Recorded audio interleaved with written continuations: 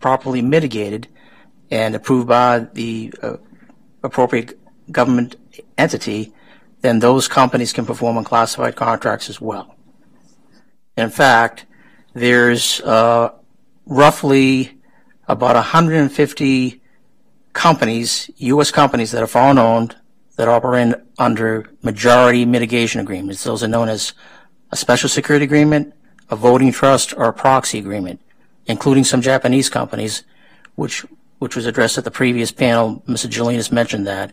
There's not a lot of Japanese companies, but there's probably about a half a dozen, based on my due diligence. That's not a public record, but I've gathered some statistics over the years. Okay. And so there's 4 cognizant security agencies that have responsible for standing up their industrial security programs: the Department of Defense, the Department of Energy, the Nuclear Regulatory Commission, and the Office of Director of National Intelligence. Within the DoD, the Defense Security Service is responsible for oversight of cleared industry primarily. Obviously there are other government agencies that have industrial security programs, and they're smaller programs. DSS is actually responsible for 13,000 cleared facilities, including, as I said, there's a small degree of foreign-owned U.S. companies as well.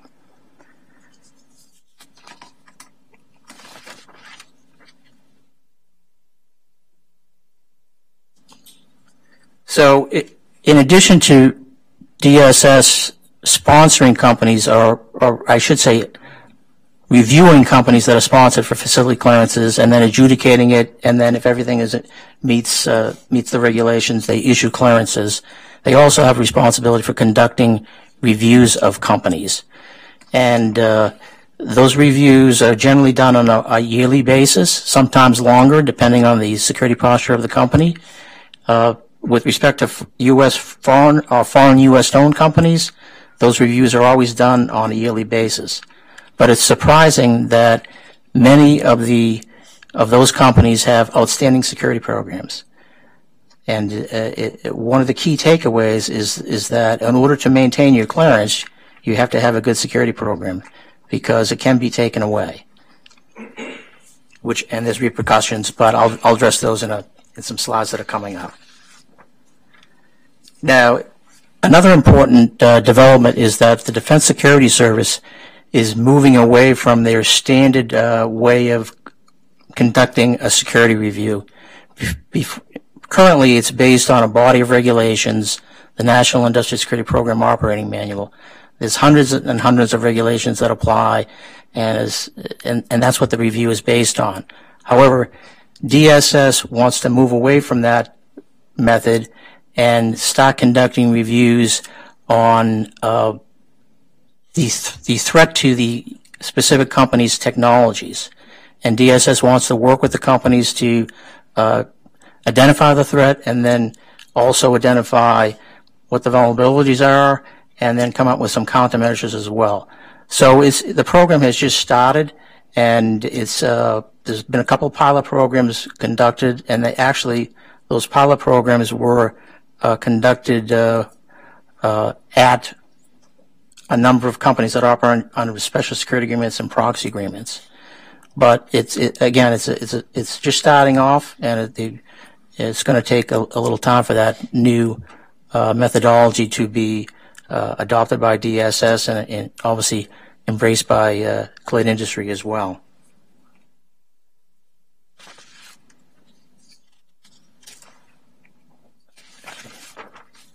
So the key takeaways are, as I said, companies need to comply. It's very, very important. If they don't comply, then there's repercussions, and there's serious repercussions. Number one, a facility clearance could be invalidated. So if your clearance is invalidated, that means you can no longer perform on classified contracts unless the government contracting agency okays it. You also can no longer bid on potential classified contracts. And it can take quite some time to get your clearance reinstated. In fact, it's 90 days or longer. So that's an incentive to definitely stay in compliance if you ask a company that has had their clearance invalidated. And of course, then there's the most serious repercussion would be that the clearance is administratively terminated, which means then the company is out of the classified market. They can no longer perform on classified contracts, and obviously that's a black mark on their record, and it would probably take them quite some time to obtain a facility security clearance in the future. They'd have to do some serious adjustments to get back into the program. So with that, I think that it's very important for the Japanese industry to move forward to establishing an industrial security program within their country, and obviously that it's going to take some time because if you look at the U.S. program, it started in 1951 and it evolved over the years into a very robust program. But it's a step in the right direction, and it will allow the industries to actually exchange classified information between themselves and enter into classified contracts, which I think will be very beneficial for all in the long term. Hey, thank you. Thank you. I've got a host of questions I wanted to ask you, but tell you what, I want to hear from Steve Ganyard first. Steve is president of, how do you say that? Evison Global Advisors. I see it on the card. I write to the guy in the emails, but I've never pronounced the name of his company. Evison Global Advisors, which is a strategic and management consulting firm serving clients in government-driven industries. He's worked in a number of areas besides the defense area, including unconventional oil and gas. He's co-founder of the China Beige Book, which a lot of us know and use. Thank him for that. He's also previously served as Chief of Staff to the Counselor for the Secretary of State. And in Marine Corps, he served as the military assistant to the Deputy Secretary of Defense, as well as in the Joint Chiefs of Staff. And as a fighter pilot, Mr. Ganyard received 2 decorations for combat valor. I guess you're not going to tell us which conflict that was. World War II. World War II, yeah. Damn, I was hoping I thought you were going to hold out for World War I. But you and Eddie Reckenbacher going up against the That was John Glenn's days. Graduate of Northwestern University and Johns Hopkins School of Advanced International Studies. He's published articles and opinion pieces in New York Times and elsewhere, and professional journals. I turned that on, didn't I? He's also a member of the Bretton Woods Committee and also serves as consultant to the Institute of Defense Analyses. Steve. Thank you. Good afternoon. This is a tough duty here, being the last guy in the last day. So I'll try to. I'll be a little bit provocative here. My talk will be full of personal opinions. So I hope I don't offend anybody. But I will offer my personal opinions that's based on our commercial practice. I have both Japanese and U.S. clients that we work in Japan. I'm back from Japan just on Friday. So if my voice is a little hoarse, that's why. Along with some colleagues here that are in the room. So let me start out with some thoughts on challenges for the Japanese defense technology development. And most of my comments today will be directed towards or with my Japanese friends in mind, because I think this is really an unequal dialogue. This is Japan is interested in more industrial development, defense industrial development with the United States. There are some reasons why that is good for the alliance, but in terms of incentivizing, which we discussed on the previous panel, incentivizing industry and incentivizing the U.S. to partake or to participate more in that relationship, really the burden for that rests with the Japanese. So we'll talk a little bit about that. Some assumptions and some beliefs on where we stand in the relationship. bluntly, Japanese industry is not cost competitive on defense articles. The problem is that the Ministry of Finance every year tends to craft a budget with the industrial base and jobs in mind, and to ensure that jobs and social stability are the primary factor. So there's never been any competitive discipline to Japanese industry in the way that there have been in many other countries, which means that all of the forcing functions of profit and loss and efficiency have been not sacrificed, but have been put aside for development and maintenance of the Japanese defense industrial base, such as it is. Japan also has few indigenous capabilities and systems that are qualitatively competitive around the world. There are the Soryu submarine is right up there as an example that is globally competitive. Lost a tough competition to the Australians or to the French in Australia, but it's still a great submarine. But other than that, there aren't too many things that international clients are clamoring for that are purely Japanese indigenously capable created. Japanese industry, I think, does not have the effective mechanisms for evaluating and pursuing go-to-market fundamentals for defense exports.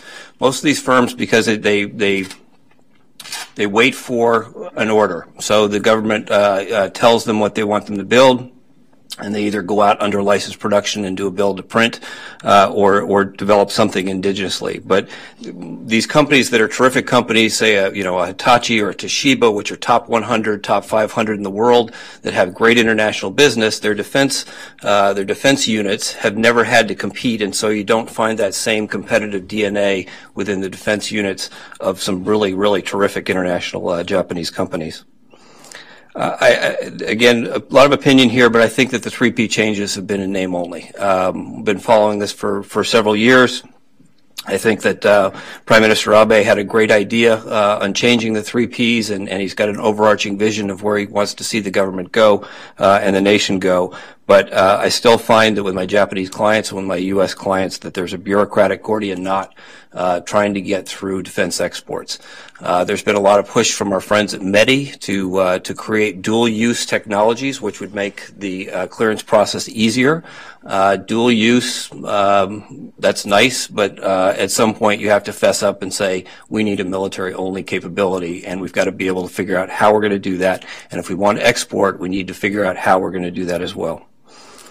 I think that industry lacks an export or co-developed incentives outside of government Japan initiatives.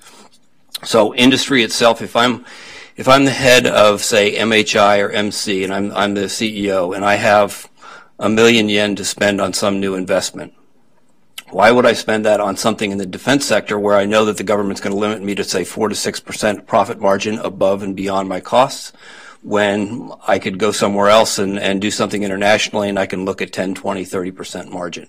So there's a lack of incentive for the Japanese industry as itself, and there's also a risk that the Japanese government has yet to take on to help its industry, I think. Most of the indigenous defense programs are driven by industrial-based management, by threat-driven. So if you look at aircraft such as the P-1, it's a totally indigenous airplane. Which means that it's very, very expensive. It's essentially a handmade airplane with expensive Japanese components. Now, that's fine if Japan wants to go out and develop an airplane, but they're going to be able to build one for $3 if they were going to buy P-8s off the line from Boeing. If they want to buy Apache helicopters and they want to pay to have them reassembled in Japan, it's going to cost them 2 or 3 times what it would cost to buy it off the line. So this idea of creating jobs of industrial-based production means that you get lesser quality goods that are not in demand. The C-2 and the P-1 are going to have a very difficult time being sold anywhere outside Japan. Prime Minister Abe has taken on the role of defense market BD, and he is the best business development person in Japan right now. We saw that he took a personal interest with Prime Minister Abbott in Australia, and he personally tried to push the Soryu through, unfortunately unsuccessfully when Mr. Abbott lost his job, but he did a great effort with the trying to move Soryu into Australia. You've seen that he's also taken the personal initiative inside India and trying to move the US-2, even though there's no Indian requirement for the US-2. They've come a long way, and they may yet actually sell US-2. So it's not a good sign when your best BD guy is your prime minister. He has other jobs. He has other responsibilities. It's time for Japanese industry to take up the mantle. On the cyber side, we see balkanized authorities for cybersecurity. This exists in any bureaucracy. It exists in any government. And the Japanese industry and Japanese government have not had the shocks to the system, I'd say, that the U.S. government has had, that has forced the U.S. government into breaking down those stovepipes and beginning to do cross-departmental, cross-agency sorts of cybersecurity requirements. There's also a lack of funding for government of Japan cybersecurity. There was a cyber defense command. They threw 100 people at it, but in terms of general cyber development on the defense side, it's woefully underfunded. I wanted to give one example on the Olympics. I talked to the head of the previous head of the Japanese 2020 Olympics in Tokyo. And I said, so you have responsibility for cybersecurity? And he said, I sure do. And I said, do you have any money for that? He goes, I don't. I said, do you have any authority to force that? And he said, I don't. We had some folks that were sponsored by, I won't say who, but a large government entity within Japan to look at transportation cybersecurity. And so, because my firm does a lot of cyber practice, they came to us and talked to us about what we thought in terms of cybersecurity for transportation. And we had a great discussion, and we said, so what's your timeline? And they said, well, we're under contract, and so that contract, we have to work up until that contract ends. And I said, well, when does that end? They said 3 months prior to the Olympics. So I said, you're going to just do a 2-year study, and 3 months prior to the Olympics, you're going to drop on your sponsors, here are all the things that we need to fix. So it's that sense of urgency. It's the idea that this truly is a national threat that needs to be taken just as seriously as a threat to the Senkakus, is something on the cyber side that I don't think Japan's come to grips with yet. To Norm's point, I think he was making a good point here. There's no NISPOM in Japan. I will submit that I think that's the biggest detriment right now to U.S.-Japan defense relations is the lack of a NISPOM. There's a low U.S. government and industry confidence in Japan's ability on the industrial side to protect intellectual property. Only now, as Japan, as some very highly classified programs like the F-35 begin to make their way into the Japanese hopper, they're just now coming to grips with both cyber and industrial protocols. But these are still limited to programs with U.S. involvement. So F-35, SM-3 Block 2A development, places where you have to get security clearances to work on this kind of U.S. equipment. So right now it's a very painful process where it's on a by-name basis having to clear people into a program. This is no way to run a railroad, and we've got to fix this if we want to improve the U.S.-Japan defense-industrial relationship. I think there's also a problem on the cyber side with an inability to address liability. And this idea of an inability to address the legal liabilities of cybersecurity and cyber protection is really holding back Japanese readiness, not just military readiness, but readiness for intelligence sharing, and for disaster response. And in a place like Japan, which is in many ways a disaster supermarket, fixing those kinds of things are important to the people of Japan.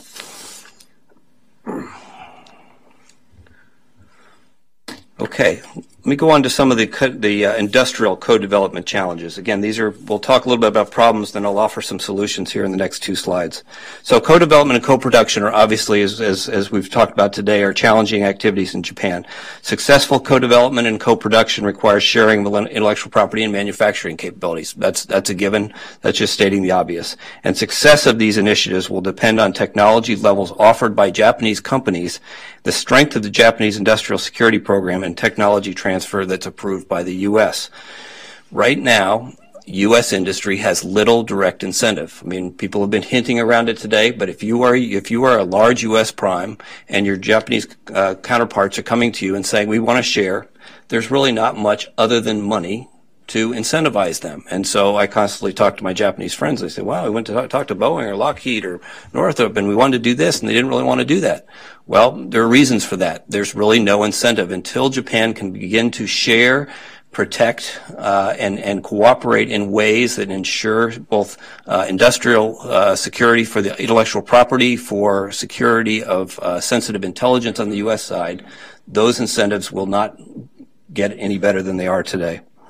I can also tell you that my U.S. clients are very concerned about intellectual property in co-development and co-production activities. Most of this is a hangover from countries on the other side of to the west of Japan. So we say where intellectual property is not valued, and intellectual property theft even from supposed allies is quite common. Third-party transfers, anti-tampering, and end-use monitoring need particular attention. These are, in many ways, these are issues that the Japanese government is just now coming to grips with. So I'm not being critical here because this is a whole new world, and there's so much that Japan has to catch up to so quickly. So these are challenges. They're out there, and there's a role for the U.S. government to play. Third-party transfers, especially for ITAR and CCL items, will be challenging in a co-development and co-production environment. Internal Japanese bureaucracy disagreements on end-use monitoring leads continue to be problematic. The disconnects between the MFA, between METI, between the MOD, and between anybody else that has a say in something that gets shipped overseas or has a relationship overseas continue to lack a coordination, an internal coordination mechanism. Now, I know the NSS, I visited the NSS last week, and I know that they know that there are some shortcomings here, but there's got to be a more of a set process here so that Japanese industry doesn't get stymied at the first turn. Japanese anti-tamper, we had a chance to talk to our friends from METI about 6 months ago, and this is something obviously that's just now becoming important to Japan, or as important to Japan as it is to the United States, and that is making sure that you know where your technology goes when it goes to a third party, what happens to it, who's using it for what purposes, and making sure that it doesn't go anywhere that you don't want it to go, and if it does, that you're able to make sure that it's somehow voided and won't be used in pernicious ways or ways that are contrary to your own national interests. My U.S. colleagues tell me that oftentimes their Japanese partners want technology released on co-development and co-production items before they know what they actually want to do. So it's give us your stuff and then we'll talk about what we want to do. So probably not the right approach, but it's a challenge for the U.S. or for Japanese industry in meeting the technology security and licensing requirements. There are also stovepipe impediments to information sharing in both the government and the private sector in both the U.S. and Japan. A friend of mine who was in a recent conference in Japan, especially on the cybersecurity side, said they came away from that conference saying this is the single biggest problem is the stovepiping and the impediments to information sharing between U.S. industry, U.S. government, Japanese industry, and Japanese government. This is a bit off topic, but it's something that always needs to be in the back of people's minds, and that is that licensed production is pernicious to any aspiration to create a competitive, globally competitive defense industrial base. Licensed production is Stalin would approve. It is not capitalist. It does not inject capitalist discipline into the defense base. And until that discipline and that competitive spirit comes into the Japanese defense base, it'll be very tough to make globally competitive products. Excuse me.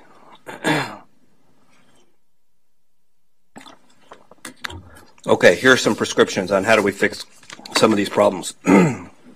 First thing is industrial security and protection of IP must be key pillars of the future of the U.S.-Japan defense relationship.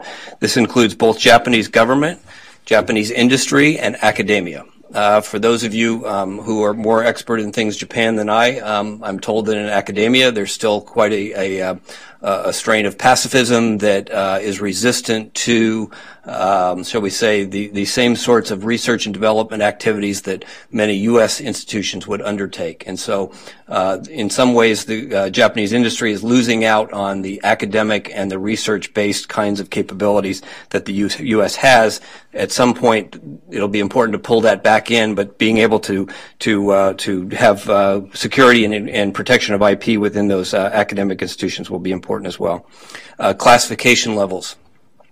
Japan obviously needs the ability to do classification and do personnel clearance. Right now, as I said, it's being done, my understanding, on the F-35 program on a person-by-person, case-by-case basis. And so there's got to be something put in place, something like what the U.S. or any of the Five Eyes countries have in terms of security clearance and personnel reliability maintenance.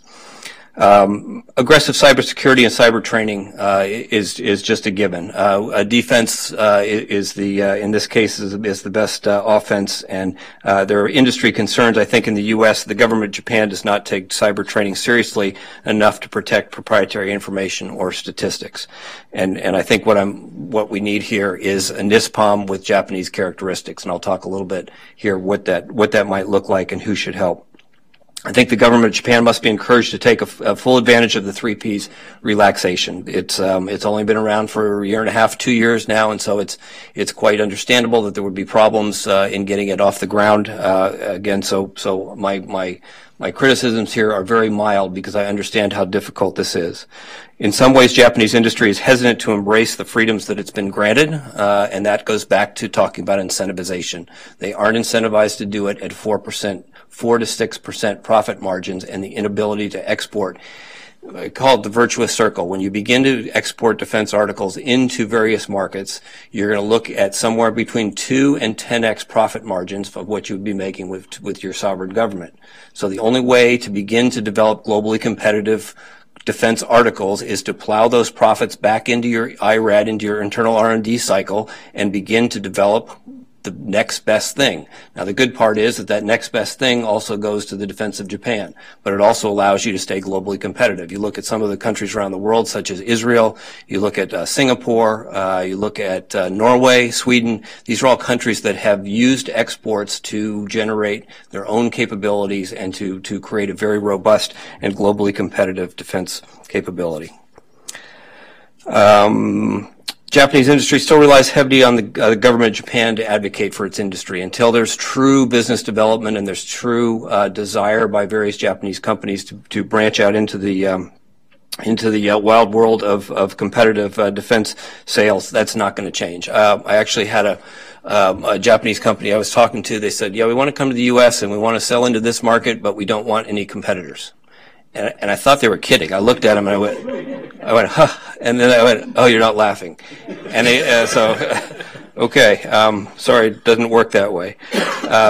So because of this and because of the challenges that Japan industry has, I think that initially that the government of Japan and the government of the U.S. need to take the lead on industry-to-industry collaboration. We're seeing that, but they also need to do things like they need to share risk.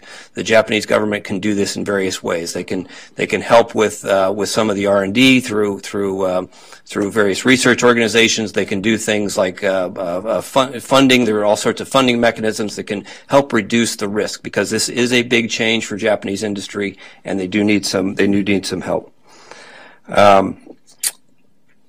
The government of Japan, I think, must reconcile the Japanese foreign policy objectives with third-party transfer and end-use monitoring requirements. I will give you a true example, and I won't tell you the Japanese bureaucracy that I talked to. I had a Japanese client that was asked to approach a Middle East country and to see if they could sell into that Middle East country. So we went and we talked to this Japanese bureaucracy, and they said good to go. And 2 months later, we went back and said, okay, we're ready to go. And they said, no, now you can't do it. And we said, why? And they said, because Denmark put a sanction on this company in the European Union. And we said, and how does that apply to Japan? And so the difficulty of a Japanese industry committing to a particular course of action or a long lead term development of a particular capability needs to have some of that risk, some of that foreign policy risk removed from the equation. Okay, let's talk about cybersecurity. How do we improve cybersecurity to improve the relationship? I will say, personal opinion, the single biggest impediment to the future of U.S.-Japan security relationship is Japan's lack of an overarching industrial and cybersecurity protocols. Whether this is industrial cooperation or intelligence sharing, Japan must create the sort of confidence-building measures that the U.S. will appreciate and begin to open up some of the IP, some of the classified capabilities, and most importantly, intelligence sharing. If Japan ever has an aspiration to be the sixth eye, this is the first step. Cybersecurity confidence building measures. Here are some things that from a recent U.S.-Japan cybersecurity conference where they talked about. Here are some things that Japan could do. Strong authentication across the board, industry and defense. Device hardening, reducing attack surfaces. That's cyber speak for fewer points of entry, fewer vulnerabilities within the ecosystem of your organization. Alignment of cybersecurity and computer network defense providers. So part of this goes to the inability to have that discussion between industry and government to talk about threats in near real time in ways that they can be dealt with by both sides of the equation. I do know that Japan has done a good job in that they have appointed a new director of cyber policy. I think the problem is that person is in the Ministry of Foreign Affairs. As you know, the NISPOM in the U.S. is cross-cutting. CIA, Department of Energy, Department of Defense, Commerce, everybody has a seat at the table. So if you're going to do a NISPOM with Japanese characteristics, it has to be interagencies. The authorities have to be clear, and there has to be somebody who has the hammer to enforce the policies that are implemented by the government itself. Legal frameworks and other procedures and regulations should incentivize secure sharing and collaboration. Recognizing that, I say this to my Japan friends, it sounds like I'm beating you up, but I'm not. The U.S. has learned these lessons over and over the hard way.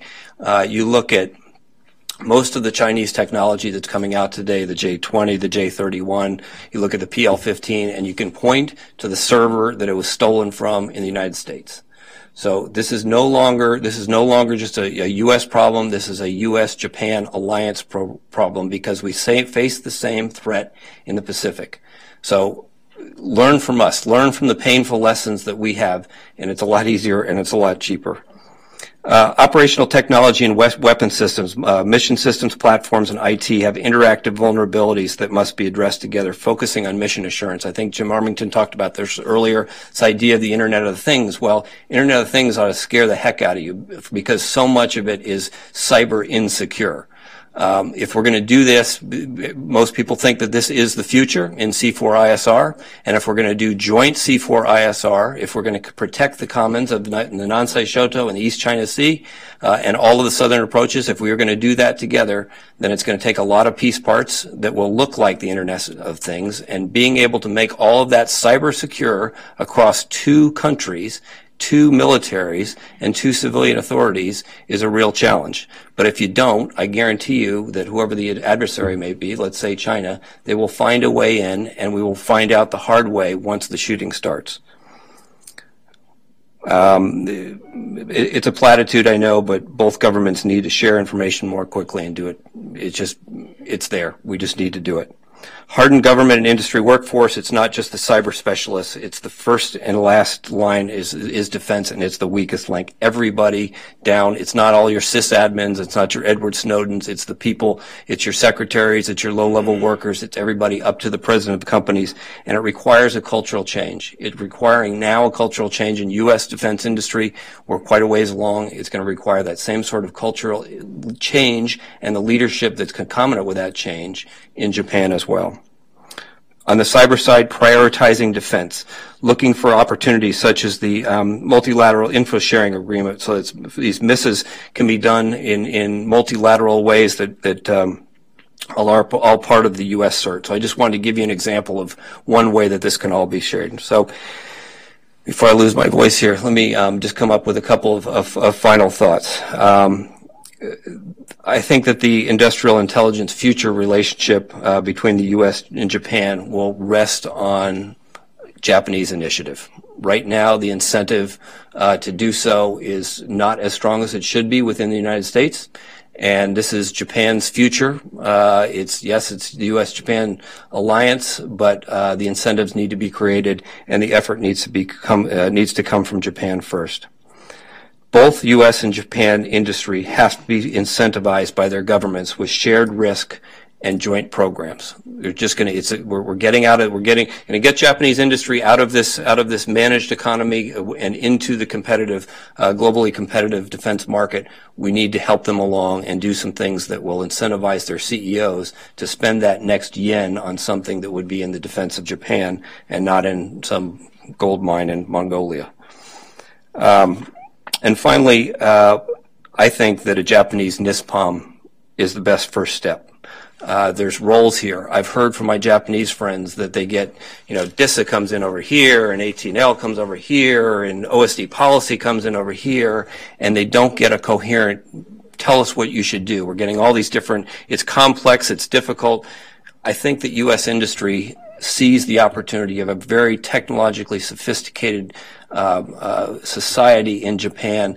It's probably going to be our most important ally going forward in the Pacific. I think that industry has a role here, has an incentive if they look beyond the next quarter in terms of profit to begin to help Japanese industry put those foundational blocks in place that will allow Japan to be a better partner, to be a trusted partner, and to be able to share at the highest levels of classification and industry. Thank you very much.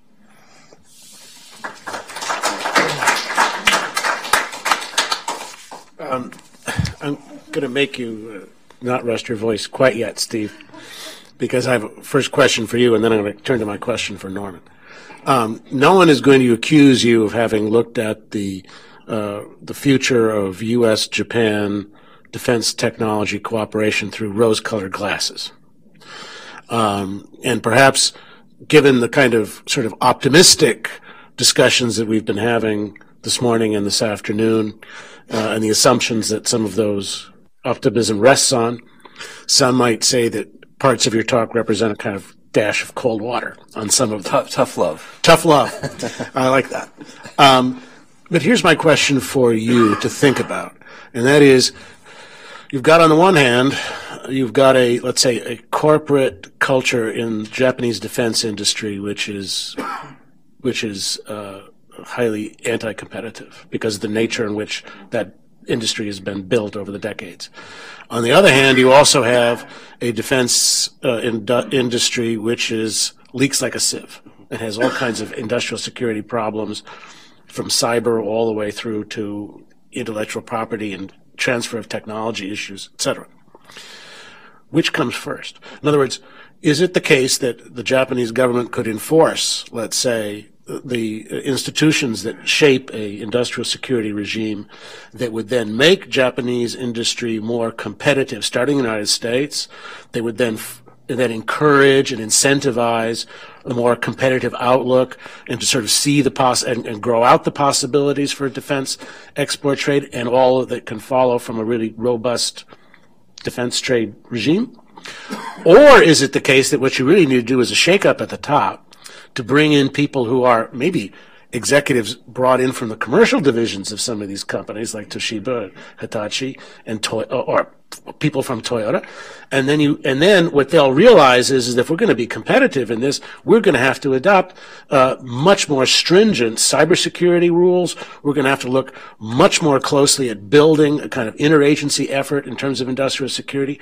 Which direction would pay off the most in the future? Yeah, that's a difficult question. I think the bad news is that the Chinese are belligerent and the Chinese are threatening world peace around the world. But that's also the good news too. I was at PACOM last week, and then had a couple days in Tokyo talking about integrated air and missile defense. The Chinese threat will continue to grow. It's not going to go away. They will become more belligerent. I think that there's a military clash of some kind going to happen somewhere, it would probably be most like the Chinese and not take on the U.S. directly, but rather take on one of the smaller countries in the region. So I think that the Japanese government was quite shaken up by the flying the H-6 bombers around Taiwan, showing how vulnerable the southern approaches have become. I think that Mr. Duterte has also shaken up both the U.S. and the Japanese, showing the increased vulnerability of the southern reaches.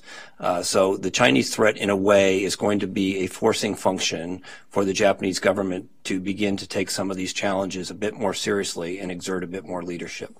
Again, I am a friend of Japan, and when I do say these things, I say them tough love. And so when I'm over there, when I'm talking to Japanese industry and Japanese government, I think they are coming to the realization that there needs to be somebody who will step up and exert the leadership within the government. Now, whether that comes from the NSS, whether it comes from some sort of a legislative Goldwater-Nichols, their joint staff is still just now getting the say it should with the Prime Minister, the ability for the joint staff or for the NSS to actually direct kinds of capabilities that are truly joint and in the best interest. I don't think something. It's not Japanese to come in and fire a bunch of people or bring in a bunch of movers and shakers. So I'm not going to butt heads with the cultural proclivities. But I do think that there's an opportunity here as the Chinese threat grows for the Japanese government, and this is everybody. This is MFA, this Ministry of Finance. It's our friends at METI, and our friends at MOD, and at ATLA. I would suggest that there's still no defense industrial policy. What is the defense industrial policy of Japan? Just begin to put it out there and help industry think about that. What is it? Is it nanotechnology? Is it AI? Is it machine learning? Is it cyber? What is it that Japan wants to see its industries develop? And then begin to focus on that, to come in and to be able to say, okay, if you work on this, we'll subsidize it this way, or we'll go to the United States. I mean, I know that Kuroi-san is over here quite often to talk to Bob Work about where can Japan play into that third offset policy. Everybody's excited about third offset policy, but finding a place and a way to plug in is going to require real leadership on the Japanese side, because these are places that Japanese industry is not, it's not going to be the first place, or it's not the first phone call that a Lockheed or a Boeing is going to make saying, hey, who's going to be our best partner on this? So there's a big role the Japanese government can play, and it's going to be much more subtle. It doesn't mean throwing a supplemental of $2 or $3 billion at IAMD. It's going to be leadership, it's going to be institutional changes, and it's going to be cultural changes. I tell you what, I'm going to throw questions to the audience from here. To the gentleman there. My name is Sam Miranda. I don't have an affiliation. I'm retired from the NRC, and I have a little anecdote concerning intellectual property. Then I have a question. I used to work for Westinghouse, and I was a project engineer for a joint development program with Mitsubishi to develop an advanced reactor for Japanese utilities. And one day we got a report from Japan that Mitsubishi had filed a patent application for a design that was a part of the reactor vessel that Westinghouse had developed. And one of my responsibilities was to track that down, and I managed to get a hand-drawn sketch from one of the technology transfer meetings and sent that off to Japan and got that application withdrawn. But the question I have is, as a longtime engineer in the nuclear power industry, I was doing analyses of accidents and accident responses in nuclear plants, and there we had a very well-defined concept of risk, which was basically the probability of an accident times its consequences. And you talked about, Mr. Pershoyan, you talked about risk-based analysis and mitigation, and the same terms are used at the NRC. But I would like to know how that translates to security and how it translates to vulnerabilities. Is there some kind of a database of vulnerabilities and the probabilities of these vulnerabilities existing and the consequences? And do you draw on that and to do these risk-based analyses? Sure. Well, the Defense Security Service actually has a counterintelligence arm, and they've been in business since started in 1993. They had some detailees from the various military departments, and then it morphed into a fairly robust CI capability. So they have individuals on staff that have the capabilities to identify. The first step, of course, is to take a look at the company's technologies. What are their crown jewels? And then, based on that discussion, then the Defense Security Service then will evaluate what the threats would be, what the vulnerabilities are, and actually develop some countermeasures as well, but based on their connections through the CI community as well. That reminds me, the question I was going to ask you, Norman, just to pull back for a second. Much of our discussion here about industrial security is focused on cyber and cybersecurity, but that's by no means the entire package, is it, when you're thinking about industrial security for defense firms and situations? That's correct, Afka. There are many categories or subcategories within industrial security. There's personnel security clearances, there's physical protection of classified information, there's destruction of classified information, reproduction of classified information, processing of classified information on computer systems. There's a whole gamut of subcategories and many regulations that have to be followed.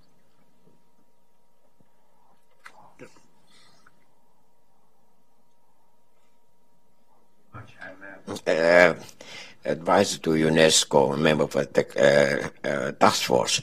I take the liberty to ask you a totally different question, yet related to security. The last 6 months, very obvious needs to rebuild communities where cultural heritage and natural heritage has been destroyed, Syria and all over the world.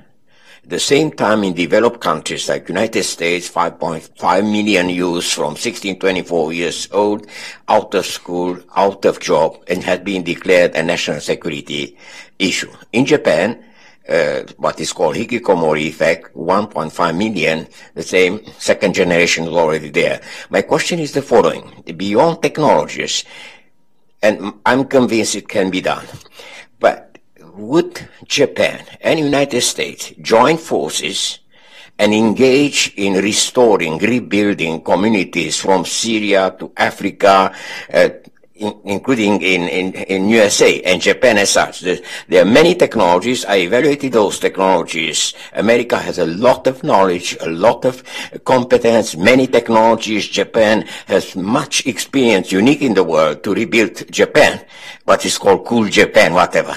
I was involved quite a few years. So, as probably creating better condition for hardcore technology, high tech and so on, would Japan consider with United States as a national security issue, not only in Japan but all over the world, by working together in joint project to rebuild communities? When somebody visited last week Syria, Iraq, and so on, Jordan, Turkey, without rebuilding those communities in terms of jobs, education, multicultural communities, whatever technologies you offer will fail all of us. And if you go along the Silk Road, Silk Road, whatever China is developing, there's a huge need to rebuild communities, environment, energy, culture, helping them work together. So, to me, it's a security issue. Japan and America have unique potential and capabilities to do that. I would appreciate if you cannot, I apologize. I was confronted to problems of cooperation U.S.-Japan. I used to be advisor to one of the president of a major European country. But how would you address this today? Steve, you want to have a shot at that one? It's a little bit off topic, but I would tell you that Japan spends a lot of money on trying to rebuild communities around the world. Japan is not as appreciated as it should be for the humanitarian efforts that it makes around the world. And that's unfortunate because they are one of the largest donors in the world to things like humanitarian relief and disaster response and in preserving cultures around the world. And I think some of this is, I won't get terribly political about it, but let's just say that I don't think Japan is properly appreciated for the role it plays around the world in that sense. Right. I think also one of the points that you touch on with your question, and you're comparing this to the One Belt, One Road strategy that China has undertaken, is that China does think about its humanitarian missions in strategic terms, yes. As well as in quote humanitarian terms, or in terms of burnishing its public image around the world. Right. And I think there could be an opportunity from that standpoint, in which Japan's defense export business can piggyback on a infrastructure export industrial strategy in which the two connect together, because part of rebuilding communities, obviously, is not just physical infrastructure, but also making them secure against hostile neighbors or internal threats and a range of other kinds of things as well. I think Prime Minister Abe has made great efforts recently to do this in Africa.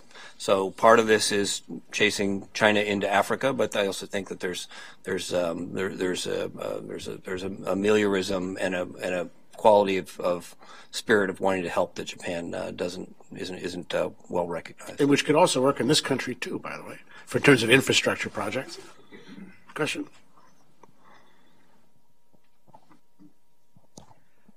Steve, I want to thank you for the statement that you made. I don't hear that very often enough. Being here in this country, they are trying to be nice to Japanese, but I think I am too. I promise you. So yeah. But the real friendship is the one where you can criticize each other, trying to get it better. Yes. That's a real sign of a real friendship. But the things you said, probably you won't be able to understand Japan unless you live there for a few years. Right. Because it has a lot to do with the DNA, and then, you're going to get that thing going. Yes. In my opinion, I'm a Japan native U.S. citizen since 1986. Mm-hmm. I've been here about 45 years. What I'm trying to say is, in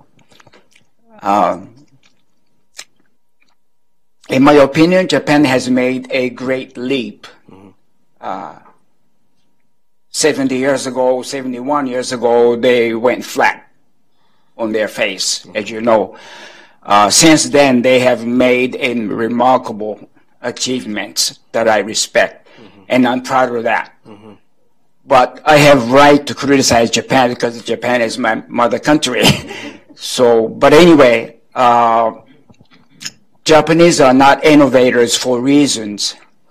They are good at within the system, mm-hmm. living under that system. They're good, but if you are a nail sticking up in the air, that's not Japanese people. Right.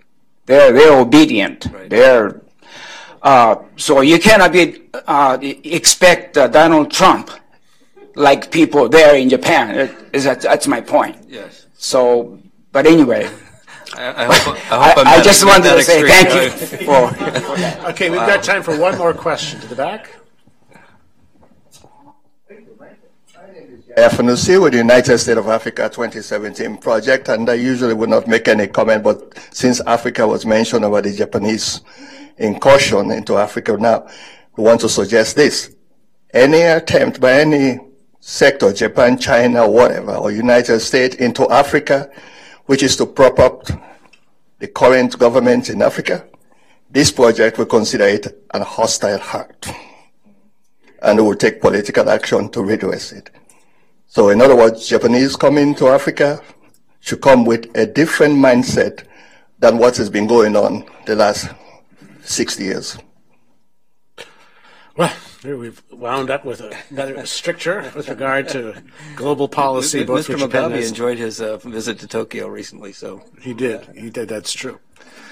Well, thank you very much. I want to thank our final panelists one more time for a really fascinating and in some ways bracing conversation and discussion. And I want to thank you, our audience, for your attendance here and for your patience, for your many very interesting, illuminating questions. I also do want to take last few minutes to thank two of our sponsors, Smith Richardson Foundation, as well as White and Case, for their generous support for making this conference possible. And I also want to say that we'll look forward to seeing you at more events in which we'll be able to explore the development of this U.S.-Japan defense technology, defense trade cooperation going forward. And I look forward to seeing you there next time. Thank you.